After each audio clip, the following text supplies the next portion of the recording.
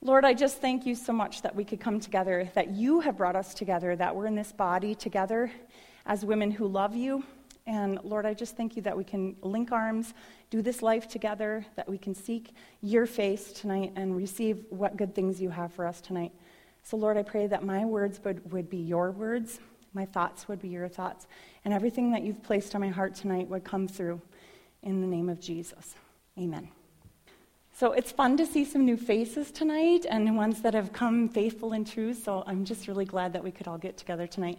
Last month, I did something new. I kind of did a skit up front. We had some lamps up here, and we were talking about how God turns things that are not into things that are, and how he wants to fill us. The first one was a striving lamp, and that was the sign that it wore. The second one was insecure. The third one was rejected. The fourth one was abused. And the last one was forgotten. And how God turns each thing around. So when we talked about how he takes our striving nature away and fills us up with his good things so that we can be a light to the world, and then the Lord turns it around. So now we're not striving, we're childlike. Now we're not insecure, we're confident. Now we're not rejected, we're accepted. Now we're not abused, but we're redeemed. And now we're not forgotten. We know that we're treasured. And if any of you were here last month, many of you know that my middle beautiful one there, the beehive lamp, she started on fire, and not in a good way. Not in a good way. So when we're doing worship, I'm praying with a friend, and all of a sudden I smell something. And I'm like, oh, because what happened is this lamp was used at the turn of the century before the filament for the light bulb had been invented. So the filament in the middle lamp, you light the wick, and you turn it down really low. And the filament has to warm up for 10 minutes before you turn it up, or it will actually start on fire. So I thought the slow-burning lamp had gone long enough, and I'm like, shine, baby, shine, all excited about it. And I lit that thing up high, and I went to go do worship, and sure enough, it started on fire. Then I realized, I had a slideshow that I was going to do. Oh my gosh, I forgot all about it. And I'm back there with Trinette going, should I do it in the middle of a song? When should I do this? And I'm like, and then the self-loathing came in. It's like, oh my gosh, it's like, this church stinks. They're going to have to fumigate it. It's all my fault. Poor Pastor Mikey has to come and open all the windows the next day. By the time that night came, I had felt so low that I had failed God. I was literally having a thought that would come in my mind, and I would slap myself. And I'm like, I have not had this self-loathing. Have you ever felt that way? Where you do something, you just blow it big time. Dang it, I wanted to do so much better, or I wish I wouldn't have lost it with the kids, or I wish I would have treated that coworker better. Whatever it is, you have this expectation of how a good Christian woman should act, and then you fall in the mud right before you get there. That's kind of how I felt that night. So I felt like I did a belly flop at the Olympics. Basically, I came here and I was like, I tried really hard, God, but yay, bonsai, there's Amy. And I know a lot of you have said God met you and he spoke to you, and that's really great. But you know how you have your own idea of what you want to perform and how you want to do something just excellent, A+ thing? And so when I felt like I had a belly flop, then the Lord reminded me, Amy, you've got that torch and you're striving. I'm like, here I'm talking about letting go of striving and being filled with the goodness of God. And here I'm holding my torch going, dang it, I failed. Look at my performance. And it was so hard, I literally did not want to come back and do women's group ever again. I don't want to ever talk to ever again, and don't ever put it. And I was so upset with myself. It was like black and white. And I know my mother in the Lord is like, Amy, you're so black and white. There's just no gray with you. It's okay to be a child in the Lord. It's okay to give yourself grace. And I have been walking in grace for a long time. I got saved in the year 2000. But it's really hard when you're born and raised to just do it. To be that Nike Christianity that just does it. You pull up your bootstraps to do it. No, God knows our heart's desires, doesn't he? He knows we want to shine for Jesus, and I'm over here with my handmade torch. Yay, I totally blew it. You know, he knows our heart's desire is to be a light on top of a hill, right? We all want that. We want the fruit of the Spirit. We want to walk in peace and love and kindness, and comes out of us. We feel like we fall short. But the Lord says in Hebrews 4:16, let us come boldly to the throne of our gracious God, There we will receive his mercy and find grace to help in time of need. Now, I don't know if you're like me, ladies, but that night I did not want to go boldly to the throne. I wanted to eat a lot of stuff that night. I wanted to hide. I didn't want to talk to anybody. I had self-loathing. I just was in this cycle of almost like a purgatory, like I should have done better. I could have done that. I should have done better. I could have done that. Have you ever walked in that before? Are you like me, where you walk in that shame and condemnation? Now, I didn't want to come boldly before the throne of God. Now, if I looked like this woman, maybe I would, because she's like, aha! But see, if you're like me, it's been a long winter, and this would be me, okay? I come as is. This is what you're getting, Jesus. The hairy legs, the hairy pits, do not come near me. I might offend, right? Because when you feel like you've missed the mark, this is what you feel like you're going boldly before the throne of God. We want to be beautiful. We don't want to look like this hairy mongrel that has hibernated all winter long in Minnesota. If you only knew, Jesus, what I am preventing you from smelling, you'd be thankful I don't run into the throne of grace. You would have to smell what I have. And what this makes us feel is, I want to hide from my friends. I don't want to talk to anybody. I don't want to be close to God, because there's this place of hiding that we put ourselves in when we look at our own performance and we feel like we just can't measure up. Everything we do is wrong. Now, here's a little girl with gum in her hair, and it says, I found my gum. Huh? Okay, because when we sin or when we fall short of the glory or when we have expectations that are not met, we feel like there's gum in our hair. So not only are my pits really hairy and stinky, I have gum in my hair, spiritually speaking. But who's the one that shows us? Because isn't it just like the enemy where he is in this? Because he loves to point it out. When's the last time you shaved? Well, it's been a while. When's the last time you put on deodorant? Look at that gum. I know exactly where you laid in that. And he points it out, and it's like he's doing the Lukakaracha, look at what you did, look at what you did. And he's constantly dancing on it and pointing out your sin and making you feel like a schmuck. And if you live in this place of condemnation, you can't just do it. It's almost impossible to pull up your bootstraps and get out at this point when you look at your own condition and feel wretched. So when you're looking at the storms of life, and when you're looking inside or at the gum in your spiritual hair, it's hard when you're in this mindset of how do I?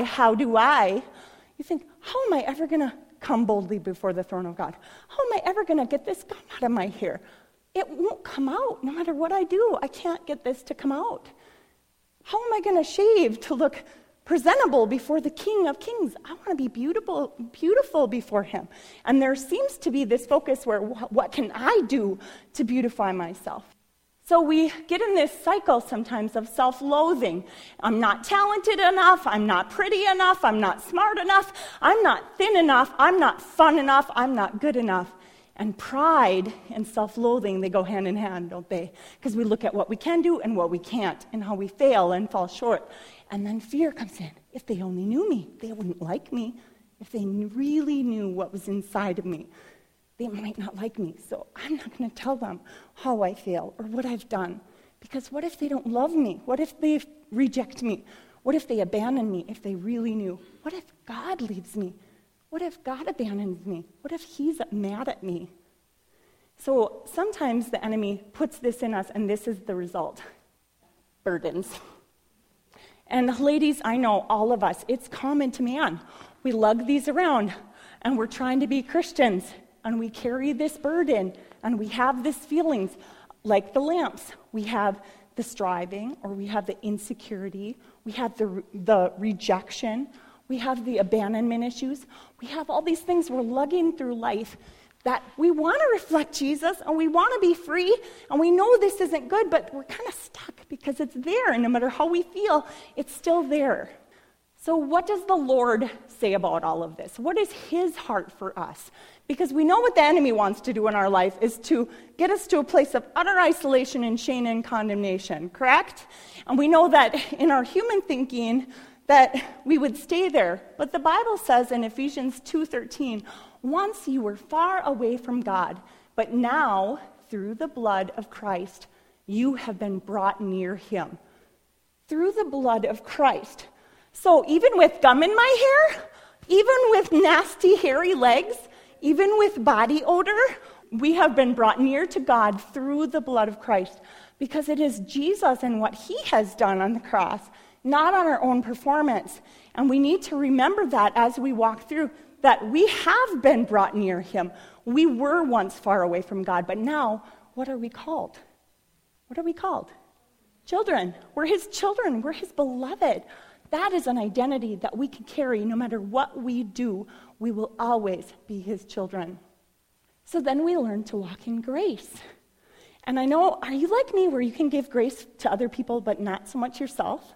He is teaching us how to receive, because as much as we think we give it to other people, when we receive this filling up of grace in our lives, we're going to be able to pour it out onto other people even more than we do now. And we'll recognize how, maybe I didn't give grace to that person before.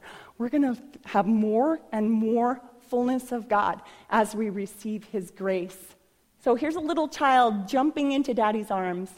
How hard is it to admit dependency when you've had to be strong your whole life? Are you like me? I was my own mother at the age of 4 because my parents had things that they were suffering through. And we're really close. My mom and I are really close right now, but at the time it was a tough time to go through. There was a time that I was a little girl. I wasn't even in school yet. My dad was building the house, and I dropped one of those big cement blocks from the basement on my toe. And to this day, it's split as it grows. You can see the crack on the top. But when it fell on my foot, and it split right open, and there's blood everywhere, and I was overwhelmed. The first thing I thought was, I need to get myself a Band-Aid. Never once did I think, I need to find my mom, I need to be comforted, I need to be taken care of. Have you ever had that in your life where there really wasn't somebody you could go, catch me, or I'm hurting, help me? And if you're like me, it's hard to jump into Daddy God's arms, because how do you do that when nobody really has been there for you before? Will he catch me? Is he strong? Does he want me? Does he love me? And to admit utter dependency means to let go of all of those negative thinking, all of the pride and the self-loathing, and to learn to trust. Yes, he died on the cross for me. Grace means I can go boldly to the throne of grace, and I will choose to trust him. In that place, we grow more and more in childlikeness. We're not meant to be strong. We're meant to be strong in him. We're not meant to be all grown up. We're meant to be little children in him. And this is what he's doing, is restoring our childhood to us. His word is truth. If we truly stand on the word of God and not our emotions, we will not be thrown about so much. So what does the word of God say? Let's find out. God has united you with Christ Jesus. For the benefit of God made him to be wisdom itself. Christ made us right with God. He made us pure and holy and freed us from sin. Therefore, as it is written, let the one who boasts boast in the Lord. 1 Corinthians 1, 30 through 31. Now look at that first sentence. God has united you with Christ Jesus. Is it a big deal for us to be connected to Jesus? Is that a big deal for him? And the third line, Christ made us right with God. Is that a big deal? Does he want unity, not just with us as women or on this earth, but with him? That's why Jesus died, to have that right standing relationship with the Father. And we don't want it to be something that we become pure and holy. Look, I got the gum out of my hair. Look at how good I am. He doesn't want us to get the glory. He wants Jesus. Let those who boast, boast in the Lord. Look at what God did in my life. Look at what he did. And it gives him the glory then, because he frees us from sin. He makes us pure and holy when we have a right relationship with him. So I know I've talked about forgiveness in past talks. The next month, I'm going to be talking about the process of forgiveness. Christ and his forgiveness is past tense. Because is Jesus up in heaven, like when I make a mistake, and let's say I blow it with my husband, or I blow it with my kids, is Jesus up in heaven making sacrifices because I'm fouling up again? No. It was paid for once and for all on the cross. It's past tense. So when we go to him and feel like a schmuck and feel like, oh my goodness, Lord, I totally screwed up, he's not surprised because he paid for it already. He's not frustrated with you because he paid for it already. And he's bursting with love to go, oh, this is what I died for. Receive my forgiveness. Receive my grace and everything. I paid a high price for you to have. So we can walk in more of the fullness of God. Ephesians 3:17 says, then Christ will make his home in your heart as you trust him. Your roots will grow down into God's love and keep you strong. May you have the power to understand, as all God's people should, how wide, how long, how high, and how deep his love is. May you experience the love of Christ, though it is too great to understand fully. Then you will be made complete with all the fullness of life and power that comes from God. Is that what we want? Fullness. Life to the full. That's what it is. May you experience the love of Christ. So there's the enemy trying to get me from going into the throne room of grace boldly before the throne of God. And all Jesus wants to do is give me love and comfort me and us as we go through these hard things. If you experience the love of Christ, then you will be made complete with all fullness. It's too great for us to understand. So when I'm 80, am I going to have a glimpse, maybe more of a glimpse, but are we ever going to get to the place where our understanding of God's love is, all right, I've arrived? No. So we are going to be receiving his love more and more and more until the fullness when we meet him face to face. What a beautiful tribute when we look like this girl and we come to him and say, I've got gum in my hair. What does that look like from God's perspective? When I first came to the Lord, I had a lot of anger. I had control issues. Those things caused me to be a really bad parent that parented out of fear. I had went away to a retreat, and I told the Lord that I felt like I was screwing up my kids so bad that I would rather be dead and have somebody else raise them. It was a really dark place. I felt like the only thing I had to offer him was a shriveled up, nasty little black Grinch heart. Have you ever felt like that? When you just feel like nothing you have is good, that everything is bad. I was so shamed about how I acted and how I was when I wanted to be so much more. I wanted the fullness. I wanted the joy. I wanted the love. And I didn't have anything but this nasty little thing to show him. And this verse came when I was reading that night. And I know that it was the Lord because in Isaiah 53:11, it reads, when he sees all that is accomplished by his anguish, he will be satisfied. I had never thought about how this nasty little Grinch heart and all the sin, the gum in her hair, the smelliness, was actually satisfying to him. Because, not that he wants us there, but because what happens in the process, when we offer it to him and we say, Lord, this is all I have to offer you, that satisfies him because he's like, all the anguish and all the suffering that I stood and did at the cross has a purchased price. Look at, I'm satisfied because you're receiving the grace and the forgiveness that I already paid for. So the thing that Satan would want to have you carry with you all of your life and make you feel like a wretch because you can't try harder to be better, you're coming boldly to my throne and saying, this is all I have, but I love you, I want more. I want what you have for me. I don't want what I have. So we go from the death to the life. We give him the garbage, and he gives us beautiful spiritual blessings. In Ephesians, it talks about every spiritual blessing is ours. What would that look like if we really received it? At our worst, okay, gum in my hair again. Jesus, you already paid the price. You might as well get satisfied by me taking the goodness and getting rid of how wide is God's love? As far as the east is from the west. He never hears or sees it again. It's gone. I don't have to carry that. No wonder he says his burden is light. He's my daddy God, carrying us, all of us, up where we belong, if we let him. He has more for us than what we have for him. And yet, isn't that funny? That is the most beautiful thing to him, because we're offering it to him. And it satisfies him, because he sees all that is accomplished by his anguish. When we give him garbage, and he can make us more and more into the image of Christ. This picture is of Amazing Grace. I love old hymns. Amazing Grace is one of my favorites, and I'm convinced that if you cannot sing the words to Amazing Grace and know what a wretch you are, you're not saved. Because if you think you're a good person trying to do good things for God and trying to earn his favor through obeying the 10 Commandments, you do not understand his great, tremendous grace for you. That is so lavish and so overwhelming, it's better than anything in this world. It satisfies. It makes us whole. It's beautifying. It's energizing. It's exciting. So you get in the process of receiving this great God. I have blind eyes. I can't see what I'm doing here.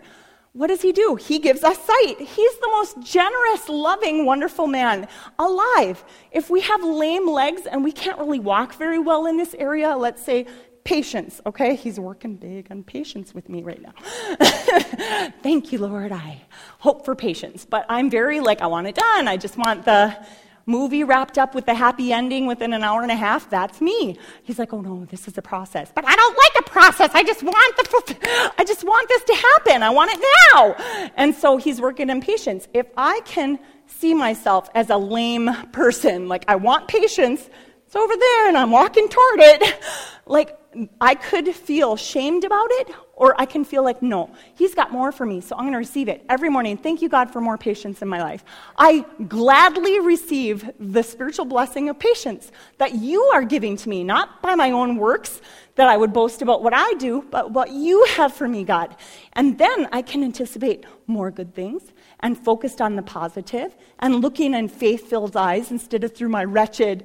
When we get in that focus on our own behavior, we only look at the wretched things. But if we look at, I've been set free, let's claim it. We've been set free. It's no longer us that lives, but Christ that lives within us, right?